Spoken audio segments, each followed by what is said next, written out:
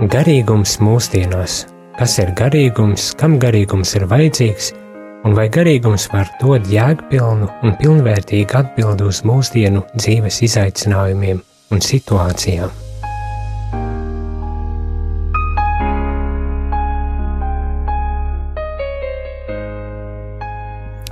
Labvakar, rādījuma arī klausītāji, ir kārtējā piektdiena un esam šeit, lai runātu par garīgumu. Un kā parasti, man studijā ir kāds viesis uzaicināts, arī šajā reizē ir kāds interesanta sieviete uzaicināta, lai parunātos par šīm tēmām. Bet droši vien jāsaka tā, ka es arī negribu pats stādīt priekšā un atkal drusku kā parasti ar tādu domu, kad gribas, lai viese pati stāda sev priekšā, kā jebkurš cits iepriekš aicinātais stāda sev priekšā un pastāst varbūt tās druscītiņ to, kā gribētos, lai radio klausītāji šajā brīdī arī iepazītu tevi. Tas gan tādā ziņā ir gan filozofisks jautājums, gan ļoti praktisks jautājums, lai tiešām rastos priekšstats, ar ko tad mēs šeit šobrīd sarunājamies. Jā, sveiki. Es esmu Justīna Savicka, esmu žurnāliste, šobrīd strādāju Latvijas radio ziņu dienestā, un tas, kā es par sevi domāju, tā ir lielākā tā manas dzīves daļa, tas, ka es esmu žurnāliste, tas, ka man interesē stāstīt īstus stāstus par cilvēkiem. Un mums bijusi iespēja iepazīties citos apstākļos pavisam. Un tas nozīmē, es gribu ar to daļu druscītiņu vilkt klāt. Mēs iepazināmies Latvijas universitātē, studējot sociālu antropoloģiju. Jā. Tātad ne tikai žurnālisti, bet arī antropoloģi, bet varbūt lai arī tas nav tas pamat iemesls, kādēļ es aicināju šeit, ir, lai runātu par garīgumu, un tāpēc gribu arī prasīt, kāds sakars tev ir ar garīgumu, vai ar ticību, vai ar reliģiju, vienalga kādā veidā tu to noformulētu. Ir kāds sakars un kāds, cik daudz par to var pateikt? Es teiktu, ka tas varbūt ir sakars ar baznīcu, varbūt tā, un ar mūziku, jo es esmu no Aglonas, un tur ir Aglonas bazilikas kora skola, un tā ir tā pirmā vieta, kur es mācījos mūziku. Kora skola, tas nozīmē, ka svētdienās, un ne jau katru svētdienu, bet varbūt reizi mēnesī mēs dziedājām misi, un tā visa tā lieta bija kaut kādā veidā saistīta ar baznīcu, un arī, ja, piemēram, mēs braucam kādā ārzemju ceļojumā, kas man šobrīd liekas ļoti komiski, tad visas ekskursijas ir pa baznīcām. Nevis kaut kur vēl tur citur mēs ejam paskatīties skaistas mājas, bet mēs ejam uz dažādām baznīcām, dažādās valstīs. Jā, principā notiek. Bet labs ir, tas bija jau labu laiku atpakaļ, kaut kad senā pagātnē. Vai, ne tik senā pagātnē cilvēki neredz, bet principā Justīna ir jauna sieviete. Bet tas jautājums, kas man būtu, kāds sakars tev ir šobrīd ar baznīcu, vai ir vispār sakars, vai nav nekāda sakara? Tā, lai rastos priekšstats, jo tas, ko es gribu, principā, kāpēc es arī klausītājiem, kāpēc es aicināju tevi, ir tādēļ, ka es te jau gandrīz 2 gadus runāju un mēģinu aicināt cilvēkus, lai runātu par garīgumu. Un kādā brīdī es pēkšņi iešāvās, man šķiet, ka tas varbūt tās ir aktuāli, bet vai cilvēkam vispār ir aktuāli? Un šeit es domāju nevis vidusmēra katolim, jo bieži vien šķiet, ka katolim vispār garīgums vispār kā tāds neinteresē, galvenais rituāli izpildi, bet vispār cilvēkam vai ir aktuāls. Un tas jo īpaši uzpeldēja tādēļ, kad tagad Rubenis savu apzinātības praksi māca, ne savu, bet māca apzinātības praksi, un ik pa brītiņam pavīd visādi šāda veida lietas, kas izriet it kā no garīgām praksēm dažādām, un vēl vis kaut kas tam līdzīgs notiek, vai ne? Un tad es tā domāju, labs ir, es ņemos, tur ir vēl cilvēki, kas ļoti augstā līmenī pasniedz visādas prakses un tā tālāk, bet vai vispār ir kaut kāda saprašana un vajadzība un tā tālāk. Varbūt tās nav jāatbild obligāti uz šo jautājumu, jo tas būs nākošais jautājums, bet jautājums, ko es gribu, lai cilvēkam rastos priekšstats par tevi vispirmām kārtām. Tātad tev ir sava izglītība, savs darbs un savu karjeru, un pat ļoti labi, jo tev bija raidījums tēva projekts, kas ieguva pat radio kaut kāda balva, atzinības, kaut kāda balva vai kaut kas tam līdzīgs. Jā, žurnālisti kolēģi arī ļoti novērtē to darbu. Žurnālisti asociācijas. Es klausījos, un man arī prieks tiešām bija vērtīgi, bet tagad pastāstīja arī par to, ka tev ir bērnības pieredze ar baznīcu. Jautājums, kāda ir tagad pieredze ar baznīcu vai ar jebko citu, ja ir? Ja var vispār prasīt. Noteikti var prasīt. Tā saistība man šķiet, ka ir diezgan maza. Tā saistība pārsvarā, ja tas kaut kādā veidā izpaužas tagad manā dzīvē, tas tik un tā ir caur mūziku, jo es pēc tās mūzikas skolas mācījos arī mūzikas vidusskolā Daugavpilī, un tad arī pēc tam, kad es pabeidzu un sāku studēt žurnālistiku, es tik un tā dziedāju, ir tāda vokālā grupa Anima Soul, es tur kādus 5-6 gadus dziedāju, un viņām arī tā garīgā mūzika ir liela daļa repertuāra, tur, piemēram, Riharda Dubras komponētie darbi, kur viņam tur, viņš daudz izmanto garīgos tekstus un tā.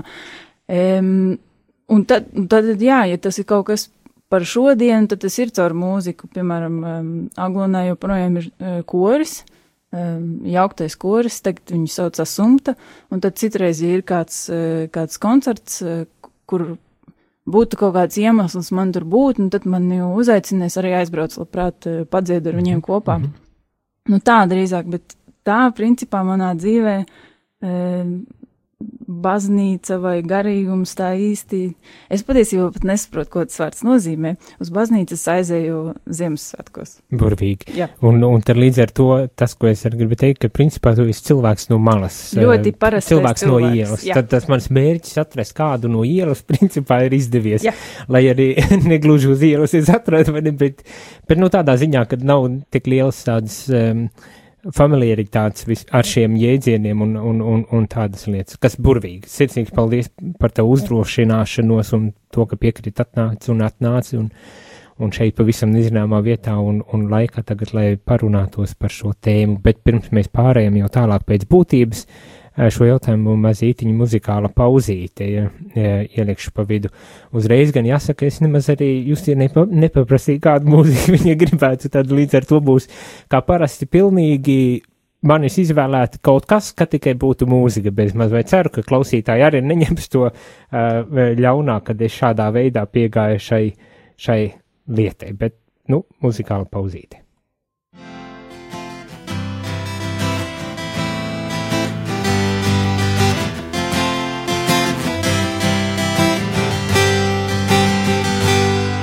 Par visu vēlos pateikties,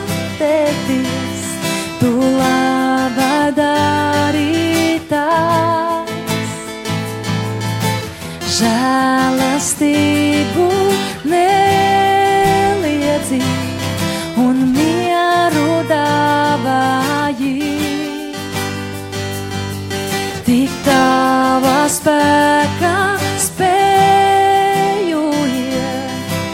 cauri grūtībām. Māci mani paļauties, vienmēr uzticēties tev. Tu esi liels, mans kungs un Dievs, tavs vārds ir svēts un bijājams.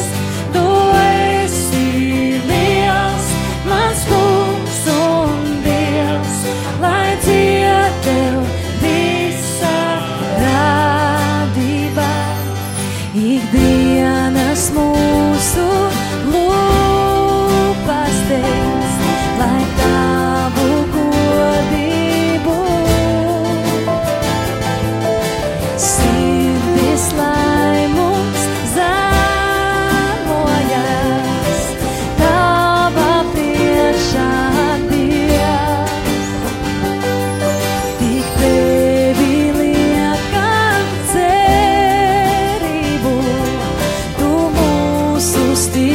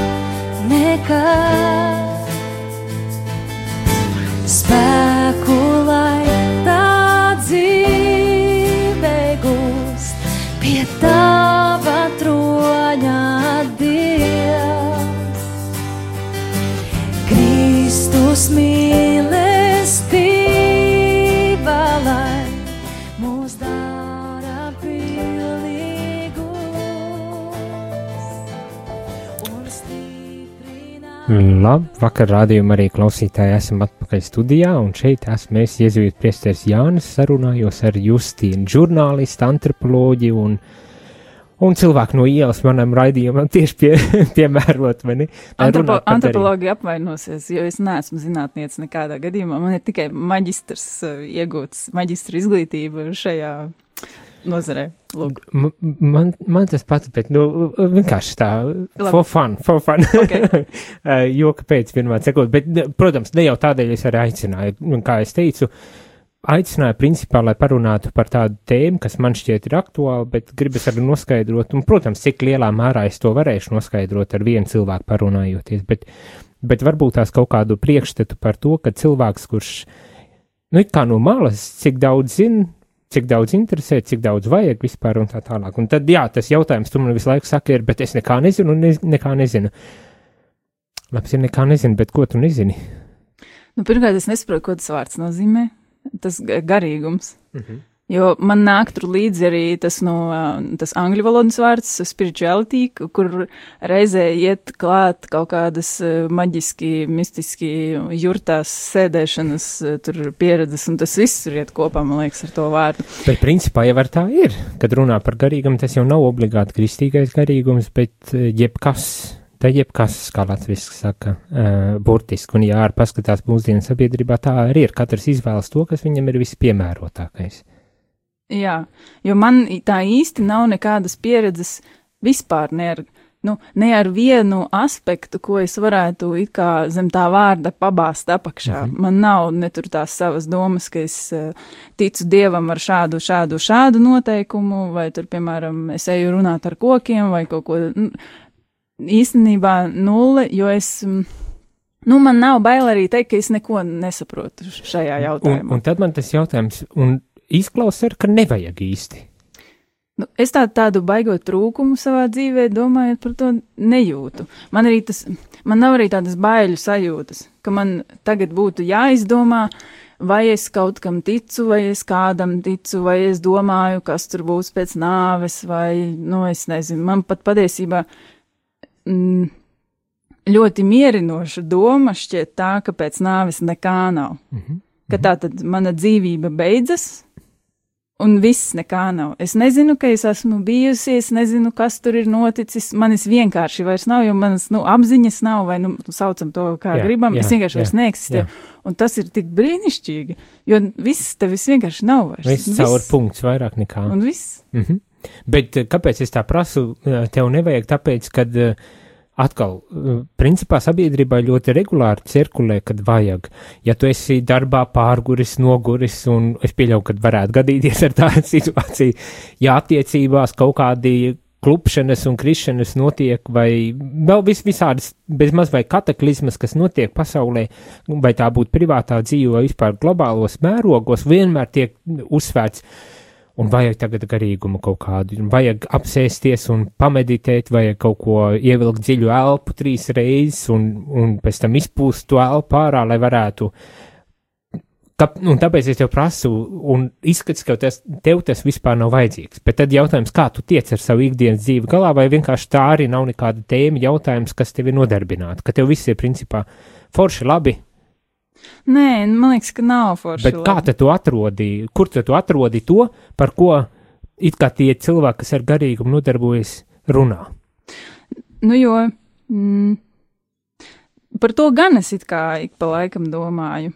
Jo man ir tā, tad, kad man ir ļoti daudz darba, tad viss ir briesmīgi, bet reizē arī ļoti normāli, tāpēc, ka man nav īpaši daudz laika, lai domātu par kaut ko vispār. Jā.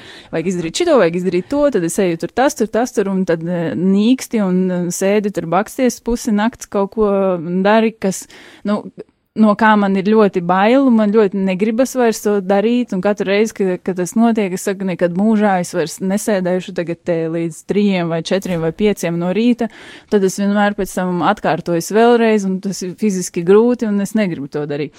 Bet, kad ir šādi, tādā ārprātīgā kaut kādā režīmā, tad man nav par to jādomā, ka ko es daru ar savu dzīvi, vai tur kaut kas notiek pareizi.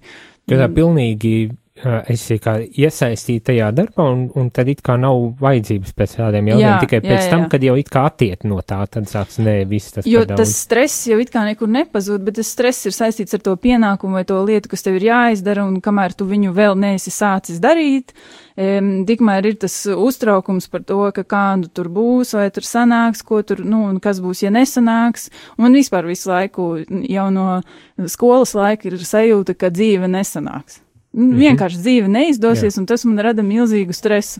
Ja es tagad neizdarīšu to un to, tas nozīmē, ka viss vienkārši momentā kaut kādā veidā sabruks, un man būs slikts darbs, man nebūs naudas, tādas kaut kāda, šie ir tie jautājumi. Bet, kad nav tāda ārprātīgā tā stresa, teiksim, tās kaut kādas tās skriešanas, ka tur viens darbs, otrs darbs, trešais, tad man atkal citreiz uzmanās vienkārši tāds kaut kāds uztraukums vispār pilnīgi ne par ko. Pilnīgi kaut kāds neizskaidrojums uztraukums, ka es sēžu un es pieprašu, piemēram, es esmu amatieris skrējējs, es nodarbojos ar skriešanu, un tad es pat citreiz varu skrienot sākt uztraukties, kas man agrāk likās vispār nav iespējams. Es skrienu, un tad es jūtu, ka es sāku par kaut kādu jautājumu uztraukties, kas nav īsts jautājums, jo es nesaprotu, kas tas tāds ir. Tad tā kā trauksme principā parādās. Jā, kaut kas tāds. Bet, man tādas īsti atbildes, ko ar to visu iesākt nav. Es kaut kā mēģinu saprast, kāpēc kādā, priekškam. Noskaidrot, no kurienes tas izcēlies. Jā, kas ir tas, kas man rada to dīvaino, kaut kādu trauksmi vai kaut ko tādu. Bet arī nekad nav bijusi tāda, man ir tāda trauksme, ir kaut kas tāds, un ka vajadzētu tad iet pie reliģiskā kaut kādām lietām, baznīca vai, nav obligāti, ka tā ir baznīca, vai ne, bet pie kaut kā tāda nekad arī nav bijusi pavīdējusi tāda doma. Pārdeb viskam bez maz vai, lai gan par garīgumu arī dažādi var spriest. Tā īsti nē, jo man ir arī ļoti grūti tam visam noticēt. Jo, manuprāt, ir tāda, cilvēki var darīt pilnīgi visu, ko viņi grib, un pilnīgi viss, kas viņiem palīdz dzīvot vai kaut kā labi justies, ja vien tas nekaitē un nesāpina citus cilvēkus kaut kādā tā, īstā veidā, reāli izjūtamā veidā, ka tas nesāpina citus cilvēkus, nevis, ka tur kāds domā, ka tev vajadzētu darīt to, un tu to nedari, un viņam sāp sirsnība par to. Bet, tas tik jauki pateikt, viņam nav sāp sirsnība.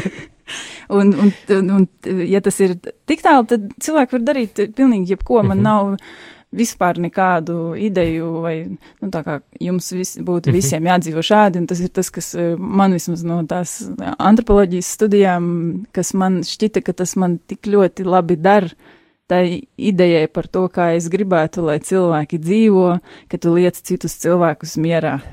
Domā par sevi un nečakarējies. Principā arī apzinies, ka tavs dzīves veids vai uztvere ir principā tik ļoti ierobežota un īpatnēja, īpaša, ka ar ko jau nav pārāk par jebkur citu, lai uzspiestu vēl kaut kam.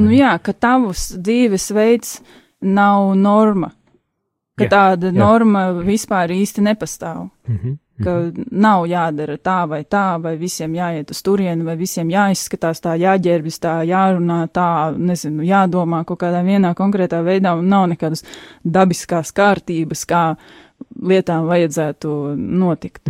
Un tā domājot par baznīcu, man nekad nav, man visu laiku ir bijusi tāda, tāda skepse patiesībā. Pat mūzikas skolas laikā es atceros, tur bija ticības mācība, bija obligāta nodarbība kopā ar solfedžo, tur kora dziedāšanu, klavierspēli. Tad man kaitināja ļoti daudz, kas tur man kaitināja. Es atceros, bija tāda skolotāja, kur viņai prasu par zemes kaut kādu radīšanu vai kaut ko tādu, un es kā mēģinot atrast arī tādu, ka mēs varbūt abas varam vienoties šajā jautājumā par kaut kādu vienu versiju, kur strādā gan tā tava ideja, ko tu man tagad sāc, gan strādā tā mana ideja, kas man liekas, ka varētu būt. Tā, ka tas radās no kaut kāda, ka tur ir tas sprādziens un putekļi un kaut kas tāds, viņi skatās uz mani, es saprotu, ka viņi negrib iet kopā ar mani šajā virzienā, bet varbūt viņš tur kaut kā palīdzēja, tur tiem putekļiem vai kaut kam tādu, viņš kā? To ir viss. Tas viss tur apmēram arī beidzās. Ļoti, ļoti atpazīstama situācija. Bieži vien ir tīpaši, kad ar reliģiska rakstura cilvēkiem saskaras, tad pretī ir tā siena, un tad jautājums, Bet pagaidi, tu tagad it kā labu vēsti gribi par to garīgumu nodot tālāk cilvēkiem, palīdzēt, lai viņš labi justos. Varbūt tas ne tikai labi justos, kaut ko vēl, lai tur panāktu līdz ar to jēgpilnāku dzīvi, laimīgāku dzīvi, vienalga, kā to nosaukt, vai ne? Bet tā valoda, tā forma, kā tas tiek izdarīts, tik un tā atcit to cilvēku, pilnīgi reducē visu uz kaut ko bezjēdzīgu vismaz vai. Jā, ka tu tur nevari tajā pasaulē ielausties, pat ja tu gribētu, bet tev ir kaut kādas šaubas par kaut ko, bet tu tur nevari tikt, tāpēc, ka tā ir kategoriska. Šī cilvēka izpratnē tur ir tikai kategoriska versija par to visu ir iespējama. Tā, bet šobrīd, jā. Viena no, es negribu tagad saukt un mēģināt definēt, kas ir garīgums, tur ir, cik vien cilvēki ir, tik arī mēģinājumi to definēt ir parādījušies. Bet viena no lietām, runājot tieši par garīgumu, un bieži vien arī uzsver, ka tas pat ir zinātniski pierādīts, ka cilvēks ir daudz veselīgāks, cilvēkam garāks mūžs tiek nodrošināts, viņš ir daudz mierīgāks, spējīgāks, radoši kaut kā risināt lietas un tā tālāk. Es to, tagad gatavojieties ne tikai šim raidījumam, bet principā vienai tādai uzrunai, par ko tagad runā un bieži vien uzsver, ka tas ir zinātniski pierādīts, ka tāds milzīgs labums tam garīgumam ir. Un tad tiek skaidrots tā, ka cilvēkam ir divi domāšanas veidi. Viens ir loģiskais, ļoti tāds matemātisks, ļoti konkrēts un skaidrs, vai ne tāds, un otrs ir, kā teikt, tāds impulsīvs, intuitīvs, radošs domāšanas veids, tiek uzskatīts, vismaz psihologi tā pasniedz. Un tad saka tā, ka cilvēki principā vada savu dzīvi kaut kā ir izveidojuši tā, ka viņi tiek jau no mazām dienām indoktrinēti domāt tieši tajā loģiskajā, ļoti strikti kategorizētā veidā par lietām, un līdz ar to tā impulsivitāte un tā intuīcija un viss šīs lietas it kā tiek reducētas, vai ne, un līdz ar to netiek izkopts pilnvērtīgi, bet tieši tas radošais, ko var dot, tā otrs domāšanas veids cilvēkam, kas ir pilnīgi dabiski dots, ka to izkopjot, mēs varētu padarīt dzīvi gan sev labāku, gan arī līdz ar to līdz cilvēkiem daudz labāku, vai ne? Un tad saka tā, garīgumam tieši šajā ziņā ir tā būtiskā loma. Protams, netiek pateikts, ka tikai garīgums var būt humanitārās zinātnes, droši vien antropoloģija, filozofija, literatūra, visas šitādas lietas. Principā arī var nodrošināt to, kas iztrūks un ko bieži vien saka garīgums dod. Jo tiek uzsvērts, ka garīgumā tā meditācija ir viena no tādām pamat tādām praksēm, ar kurām nodarbas, un pilnīgi neatkarīgi no reliģiskās, konfesionālās kaut kādas piedrības, vai ne?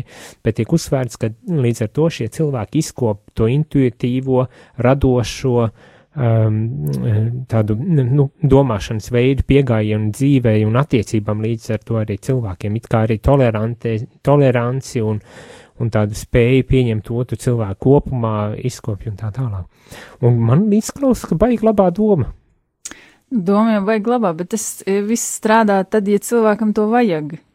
Ja es eju tajā virzienā un es kaut ko meklēju un es gribu tur kaut ko saistīt ar baznīcu vai reliģiju vai meditāciju, un tas ir, man šķiet, ka tas man der, un tad es eju un to meklēju. Tad jau, kur problēma? Lai taču nodarbojas cilvēks ar pilnīgi jebko. Pilnīgi jebkas, vai ne? Pilnīgi jebko. Un arī tas pats, arī, piemēram, es reiz runāju ar vienu mācītāju, kurš ir tāds, viņš tāds slavens ar savu, varbūt, dendijiskumu, es nevaru teikt slavens, bet, varbūt viņš ir pazīstams. Man pilnīgi ieinteresēja, kurš tas ir? Un man reiz bija ar viņu interviju, viņš it kā visiem šķiet, ka viņš tā šausmīgi brīvdomājošs vai vēl kaut kā. Un tad man reiz ar viņu bija intervija, un man šausmīgi patīk tā doma, kā viņš domā. Viņš uz to visu, ko viņš ir lasījis un ko viņš domā par Dievu un tā tālāk, viņš uz to visu, manuprāt, skatās pilnīgi citādi, nekā varētu skatīties cilvēks, kurš izpilda rituālu, ka es eju uz baznīcu katru svētdienu, tāpēc, ka tāpēc un tāpēc un tāpēc, bet īsti par to, kas tur ir pierakstīts. Kāpēc tas ir pierakstīts, ko tas varētu nozīmēt, vai tiešām tas, kā tas ir iztulkots latviešu valodā, ir tas, kā tas varbūt kādreiz tur bija domāts, vai ka tā ir patiesība, un kas tur ir patiesība, un kā man būtu jādzīvo, vai viņš domā vispār par tiem jautājumiem. Jā. Un tas mācītājs man ļoti patika tā viņa pieeja, ka, nu, it kā, viņa ir tāda diezgan kategoriska, ka, nu, ja tu esi dumšs, tādā ziņā, ka tu nemaz nemēģini saprast to visu, tad nav nekādas jēgas no tā, tad tu nenodarbojies patiesībā ar to, kā tas it kā varētu būt paredzēts. Bet tad atkal no otras puses domājot, kā es varu pārmest cilvēkam, kurš iet katru svētdienu uz baznīcu, tāpēc, ka, nu, tā ir ierasts, vai tas viņam sirdi tur nomierina, vai vēl kaut kā, nu, lai tak viņš iet, nu. Nu, lai viņš iet un lai meklē katrs, ko grib. Tas, ko es principā no tevis tagad mēģinu ar savā ziņā, runājot ar tevi, ko es mēģinu saprast, ir, bet kas cilvēkam varētu būt tagad bez tās garīgās kaut kādas prakses? Un atkal dejab kādas prakses, un nevajag tur, kā teikt, bet kas varētu vēl būt līdzvērtīgs? Vai nemaz arī nav vajadzīgs? Es gribu vienkārši atrast, jo man tā šķiet, es tā par savu misiju, bez maz vai runājot par garīgumu, es uzstādījis, ka man jābūt atbildēji kaut kādai. Varbūt tās nav jābūt atbildēji, bet ar tevi es runāju ar tādu domu, ka varbūt tās varu atrast citu kādu atbildi, par kuru es neesmu aizdomājies arī. Tu domā, ko darīt vietā, vai ko izmantot tā vietā? Ko darīt tā vietā, vai kā, jo principā tā problēma jau tik un tā pastāv, ne? Ko garīgums mēģina risināt, ne? Nu, tādā ziņā, ka kaut kā atrast to mieru līdzsvaru savā dzīvē, kaut kādu, nezinu, laimi, ja tā var nosaukt to, vai jēgu tajā dzīvošanas procesā un tā tālāk. Nu, viens variants ir, es nezinu, vai tas ir variants, bet man jau šķiet, ka tu panāc līdzīgu, nu, kā tu saki, ka tu panāc līdzīgu rezultātu, bet tava pieeja var būt ļoti atšķirīga. Tikpat labi cilvēks var vienkārši domāt par to, kāpēc es tagad šādi jūtos. Nu, es, piemēram, eju skrienu un domāju, kāpēc tagad 5. kilometrā, kāpēc es tagad te tirinos, kāpēc? Nu, ja es risinu šo jautājumu, varbūt, ka tas strādā. Nu, ja es neatmetu šo savu trauksmi, neiebāžu viņu sāk strādāt ar viņu un pārdomāt, ja? Kad tas varētu būt principā ļoti laba lieta. Nu jā, kaut kā tā, kas ir tas, kas tev rada to satraukumu, kāpēc tu neesi priecīgs, kāpēc tu negribi uz darbu iet, nezinu, varbūt tev nepatīk tas darbs, bet varbūt tev ir maz vitamīnu vai vēl kaut kas, vai dzelzs ir pamaz, vai kaut kas, nevajag lietot vitamīnus tagad pēc tā, ko es pateicu, tas tā nebija domāts galīgi, pret to. Nu, bet ja ir vajadzīgi vitamīni, tad tikai tad ārsts saka un analīzēs var redzēt, tad vajag lietot. Kā parasti reklāmās saka, bet vitamīni jāizvietu pilnvērtīgu uzturu. Tā kā, ja gadījumā lietojat klausītāji, tad ņemiet vērā, kad jāparūpējas ir par tādām pamatlietām, nevis ar vitamīniem, bet ar vienkārši atrastu pareizāko, labāko, ja gribas veselīgāko dzīvesveidu vai kā citādāk. Jā, jo varbūt tā traģiskā lieta ir tad, kad šķiet, ka neko tur nevar it kā vairs izmainīt. Nu, ka man ir jāturpina viss tāpat kā līdz šim, tāpēc, ka ja es kaut kur iešu, kaut ko darīšu, citādāk būs, piemēram, vēl sliktāk, un viss tur sabruks, un viss būs briesmīgi vēl sliktāk, jo ir jau arī situācijas, kad es nevaru, nu, ka cilvēks, viņam nav iespējams šajā brīdī kaut ko izmainīt. Nu, piemēram, es nezinu, cilvēkam ir bērni, ir kredīts bankā, ir vēl kaut kas, nu, nevaru es iet prom no šī darba, kurš man nepatīk, kamēr es neesmu atradusi kaut ko citu vietā, tāpēc, ka, ko es tiem bērniem došu? Nu, tā reālā situācija ir, kāda viņi ir, vai ne, un, nu, atrast tagad ko, vai nu izdomāt kaut ko, pārdomāt, nu, tādā ziņā bez aktīvas darbības, vai ir atrast kādas citas veidus, kā liekam. Nu, bet jā, es nezinu, vai tas vispār ir tāds jautājums, kas tev šķiet svarīgs, būtisks? Tā, nu, tas, ko es tagad tev prasu vispār. Kāda ir sajūta? Bezmaz vai tāds ir jautājums? Nu, tas jautājums par to, nu, man šķiet, ka gan jau, ka vajag domāt par to, kāpēc mani kaut kas uztrauc. Un varbūt, ka vajag mēģināt risināt to jautājumu kaut kādā veidā. Labākais jau būtu kādam varbūt pastāstīt par to, nezinu, kaut vai pie ārsta aiziet, nu, parunāt ar kādu, kaut kas nav. Bet arī tā izklausās, ka principā tagad pienāk tādi jautājumi, tad arī risināt, nevis tagad mēģināt kaut ko izdomāt priekšlaicīgi. Ja nu gadījumā man tur pēc gadiem 50 vai 100 vajadzēs. Nu jā, jo tas jau tā nenotiek. Tu jau neej meklēt kaut ko tad, ja tev neko nevajag. Tieši tā. Vairs tu ej meklēt tad, kad tev kaut ko vajag, kad tev kaut kā trūkst. Jā. Man liekas, tā ir laba atbilde uz šo. Tā, kad trūkst, to pārsvarā cilvēki tā arī dara, vai tas būtu garīgums, vai baznīca, vai kas tad, kad vajag. Nevis tā, ka nevajag. Ir tādi, kas iet tā, ka nevajag, īsti iekšējas vajadzības nav, bet tieši, jo tā taču vajag izdarīt. Nē, tā arī var būt kaut kāda vajadzība.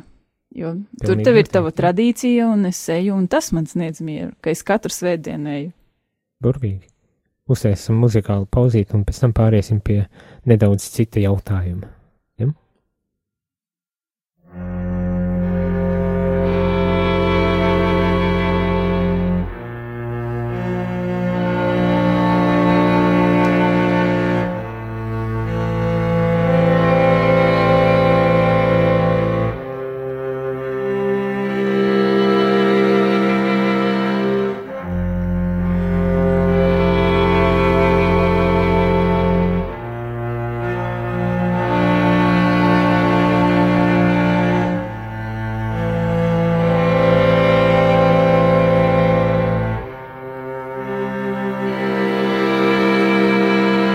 Es izeju tai gaismā, kur tālāk nav kur iet. Brīvs putns esmu gaisā, man kapu nerociet. Varbūt es nolaidīšos, kādreiz varbūt mazliet. Varbūt, ka zilos viršos vai ceriņos, ka zied. Un tajā mirklī vielā pa cejolim man dos. Ak, nē, ir gaisma lielā, es nenolaidīšos.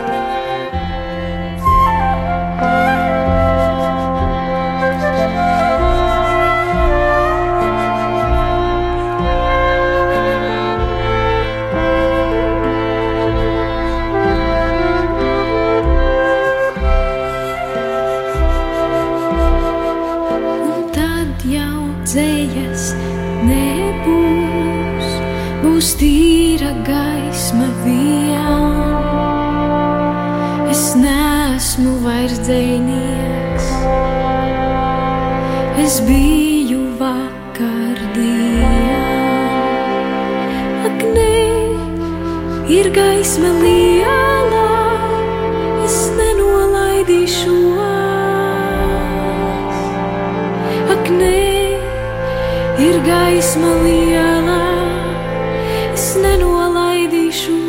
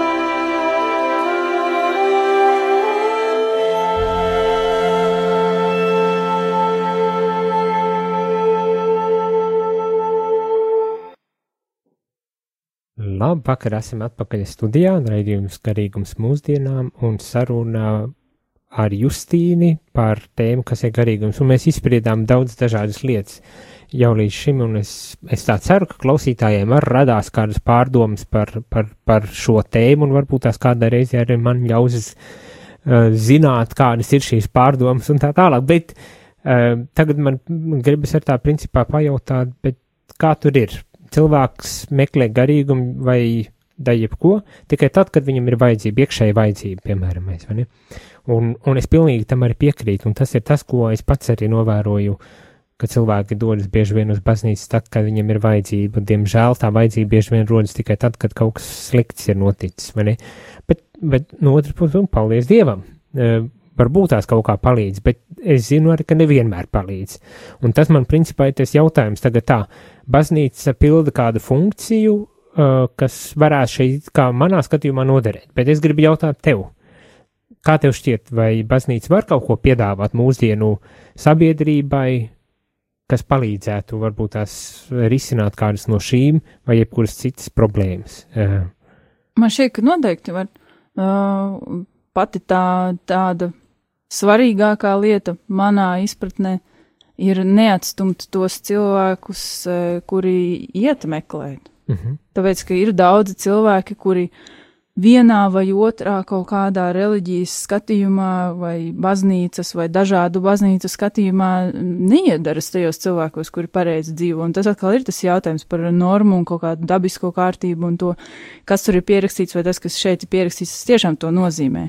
Vai tas tiešām nozīmē, ka homoseksuāls cilvēks nevar iet uz baznīcu, ka sieviete nevar būt mācītāja, ka sieviete, kas izdara abortu, ir kaut kāds visbriesmīgākais cilvēks uz planētas, tāpēc, ka tas ir tas cilvēks, varbūt, kuram vajag, lai viņam iedod roku. Jā, jo viņš ir tas, kurš meklē tam, kuram vajag, vai ne? Un pat nevis tādā, un es ļoti teikti ar to nedomāju, ka skatīties uz šiem cilvēkiem, kurus kaut kādā veidā dažreiz atstumi, tā reliģiskā pusē, kā uz tādiem, kurus vajag pārmācīt vai izmainīt vai parādīt viņam, kā viņam būtu jāmainās vai kaut kā jāizārstē vai vēl kaut kādas šausmīgas, briesmīgas lietas, bet pieņemt to, ka cilvēks ir tāds, kāds cilvēks ir, un nav tur tā ne slimība, nav tas nekas tur vēl kaut kas, cilvēks vienkārši tāds ir un viss. Un tātad tas viens, ko baznīca varētu piedāvāt, ir pieņemšana, ja? Jā. Nemēģinot viņu pāraudzināt, izārstēt vai vēl kaut ko ar viņu izdarīt, jo viņš it kā neatbilst kaut kādiem stereotipiem, prasībām, standartiem vai vēl kaut kam tam, bet vienkārši piedāvāt pieņemšanu. Jā, jo man šķiet, ka tas, ka var pat izdarīt daudz lielāku ļaunumu ar to cilvēku. Jo, ja tu viņam visu viņa mūžu vai viņam bērnībā saki, ka tu esi nepareizs, ka tev būtu jādzīvo ar sievieti kopā vai vēl kaut kas, un šī iemesla dēļ, ka tu tā nedzīvo vai tu tāds neesi, tu esi nepareizs un tu esi briesmīgs, kā jums šķiet, kā interesanti cilvēks par sevi varētu domāt visu atlikušo dzīvi. Es domāju, ka viņš tā par sevi arī varētu domāt, ka es esmu nepilnīgs, nepareizs, briesmīgs vai vēl kaut kāds, un mani vajag izārstēt un izglābt un vēl kaut ko, un tad viņš ir viens, un tad tā nevajag būt, un tas nav tas, kas būtu baznīcai jādara. Manā izpratnē tas tur nav pierakstīts. Pilnīgi noteikti tas tur nav pierakstīts, bet, diemžēl, tā ir tā realitāte, ar kuru, jāsaskaras. Varbūt tās ne visur, vismaz man tā gribētos domāt. Tas nav visur, tas noteikti nav visur, bet ir tā nospiedošā sajūta šāda, ka tas tā ir, jo tieši no turienes man arī rodas tā sajūta, ka baznīca nepieņem, baznīca negrib, bet ir dažādas baznīcas, ir dažādas reliģijas, dažādi mācītāji. Pat vienas baznīcas, vai ne, konfesijas ietvaros ir tik ļoti liela dažādība un bagātība, bet man šitas aspekts ir ļoti, ļoti paticis, vai ne, patīk šis, ko tu tikko kā uzsvēri, jo es tā pats dažu brīdi sev jautāju, bet ko katoļu baznīca varētu piedāvāt? Es pārstāvu katoļu baznīcu vai jezuītu, ko es vispār varu cilvēkam piedāvāt? Dažreiz, protams, pārņem tāda depresīva nomāktība, principā neko, ja cilvēks ja nemeklē un nav vajadzības, nu, ko es tur vispār jausos iekšā, un dažreiz, protams, mana tāda refleksija pašam tāda uznāk, bet vienlaiks es arī tā domāju pie sevi, bet paga, es esmu priesteris, es esmu mūks jezuīts, un man ir pārliecība, ka tur ir kaut kas, jo pretējā gadījumā es neticu, ka es sevi mānu, un tāpēc es esmu kļuvis par to, kas es esmu. Tikai saprast, ko es varu dot, un šitas apgalvojums, jo bieži vien viss tiek redzēts, ir kaut kādas vērtības, ir kaut kādi principi, ko, diemžēl, sabiedrība mūsdienās tik slikta un tik samaitāta nav spējīga atpazīt, un nezinu, ja vien atpazītu, tad viņi dzīvotu vispār zelta dzīve, te būtu paradīze jau uz zemes un tā tālāk, bet tā nebūtu tas nav. Nu, un šitā man pat pašam šķiet, bet tā ir laba atbilde, ļoti laba atbilde patiesībā pieņemt to cilvēku tāds, kāds viņš ir. Un es tagad tā arī klausos, domāju pie sevis, radio klausītāji droši vien kādu izslēdz radio šajā brīdī, vai kā ne, es tā pasmejos. Tā būtu nepieņemšana. Tā būtu nepiņemšana. Un tu varbūt nenovērtē to klausītāju, kas tev ir. Un iespējams es arī nenovērtēju, par to es atvainojos dikti. Bet radio klausītāji, lūdzu, lieciet man manīt, vai es esmu kļūdījies vai nē, tādā gadījumā. Bet labs ir tātad pieņemšana.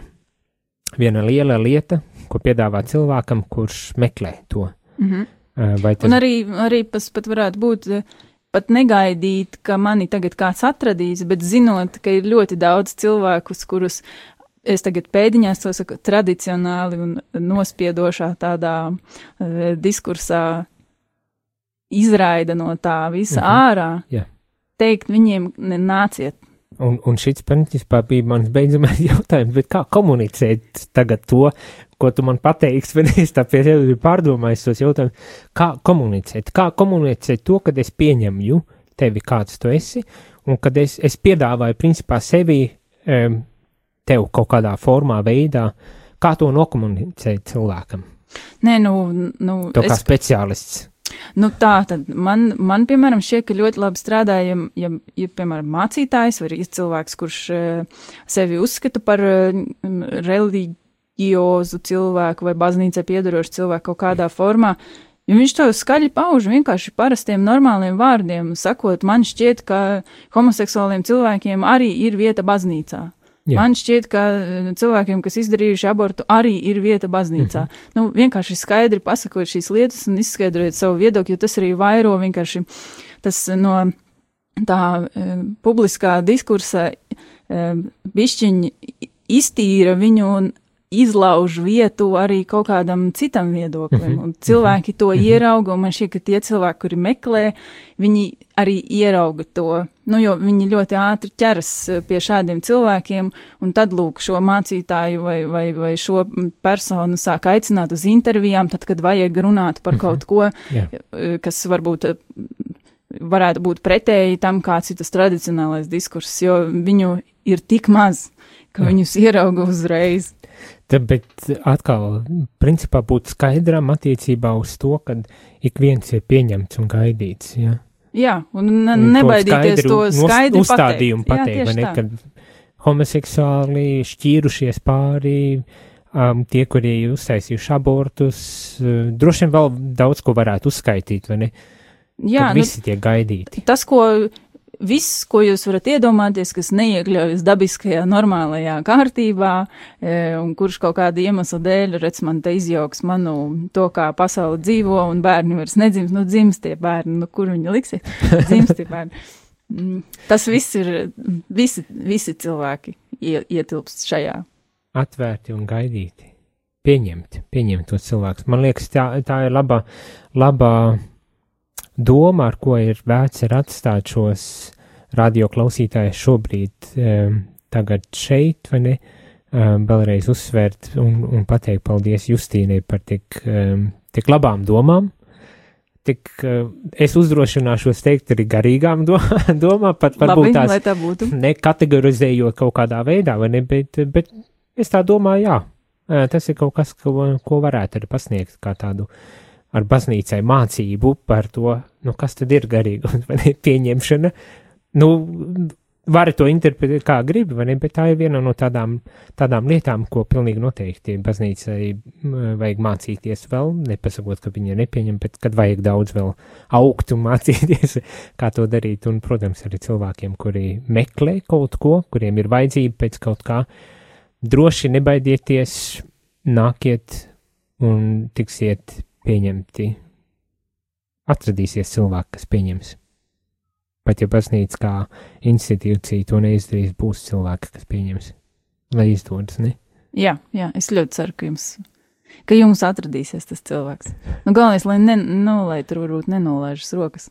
Jums, kam tas ir jums? Jums tiem, kurus es ceru, ka es ar savu šo izgājienu uzrunāju, sakot, ka, starp citu, jums uz tiem, uz kuriem šis jautājums varētu šādā veidā, un tas ir arī par mani runājot, jo man ir arī ļoti daudz domu par to, vai es iedaros, vai es neiedaros, vai es dzīvoju pareizi, vai es dzīvoju nepareizi, un man šķiet, ka, es esmu tāda, kāda es esmu, man ir daudz jaunatklāsmi par sevi, par kuram es nevarēju iedomāties pirms pāris gadiem, un es arī par sevi domāju. Tieši tas ir viens no iemesliem, kāpēc pret baznīcu man rodas, vai ir bijusi tā skepse. Jo man šķiet, ka man arī varbūt tur tā līdz galam nemaz nav vietas. Es pieļauju, ka tas ir jautājums, kas katram vismaz kādā brīdī nonāk domu ceļā.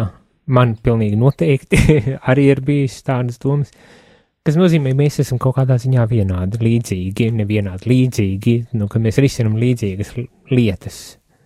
Un tas ir foršs, tas iedrošina. Tas ir pasaka, kad var meklēt kādu. Un pie tā var meklēt, kā tu saki, tas man šķiet ir svarīgi, nepakļauties tam kaut kādai tai nospiedošai domai par to, ka šis ir domāts šādiem cilvēkiem un tas ir domāts tādiem cilvēkiem, bet pieprasīt to vietu sev. Jo kurš ir teicis, kur ir pateicis, ka es nedrīkstu iet uz šo konkrēto vietu un darīt šīs kaut kādas lietas? Neviens. Kurš jums var aizliegt darīt šīs lietas? Protams, ka tas ir savā ziņā uzņemties to kaut kādu, ne visi grib būt karagājēji kaut kādi, ne visi grib taisīt revolūcijas un mainīt sistēmu un vēl kaut ko, bet ja cilvēkam ir sajūta, ka viņš varētu to darīt, katra jebkāda veida uzdrošināšanās iet pretī tai straumei un teikt, ka tas ir gan no to cilvēku puses, kur ir šajā pozīcijā, teikt, nāciet, es jūs pieņemšu, gan no to cilvēku puses, kuri varētu iet meklēt kaut ko, bet viņi domā, ka viņus nepieņems. Ja jums ir sajūta, ka to varētu darīt un ka jums ir iekšā tā drosme to darīt, to noteikti vajag darīt, jo jūs palīdzēsiet vēl tiem cilvēkiem, kuri pēc jums nāks. Tieši tā. Paldies, Justīna. Mums laiks vienkārši ir aizskrējis un visu, ko var pateikt, piekrist un pateikt paldies par to, kad atnāci, ka bija tik drosmīgi runāt un lai viss izdodas. Paldies. Gan tev, gan arī tiem, kas klausās šobrīd raidījumu, bet lai arī ir skaista visa atlikusī nedēļas nogala. Paldies tev arī un klausītējiem arī tāpat. Jā, tā. Garīgums mūsdienās. Kas ir garīgums, kam garīgums ir vajadzīgs, un vai garīgums var dot jēgpilnu un pilnvērtīgu atbildi uz mūsdienu dzīves izaicinājumiem un situācijām?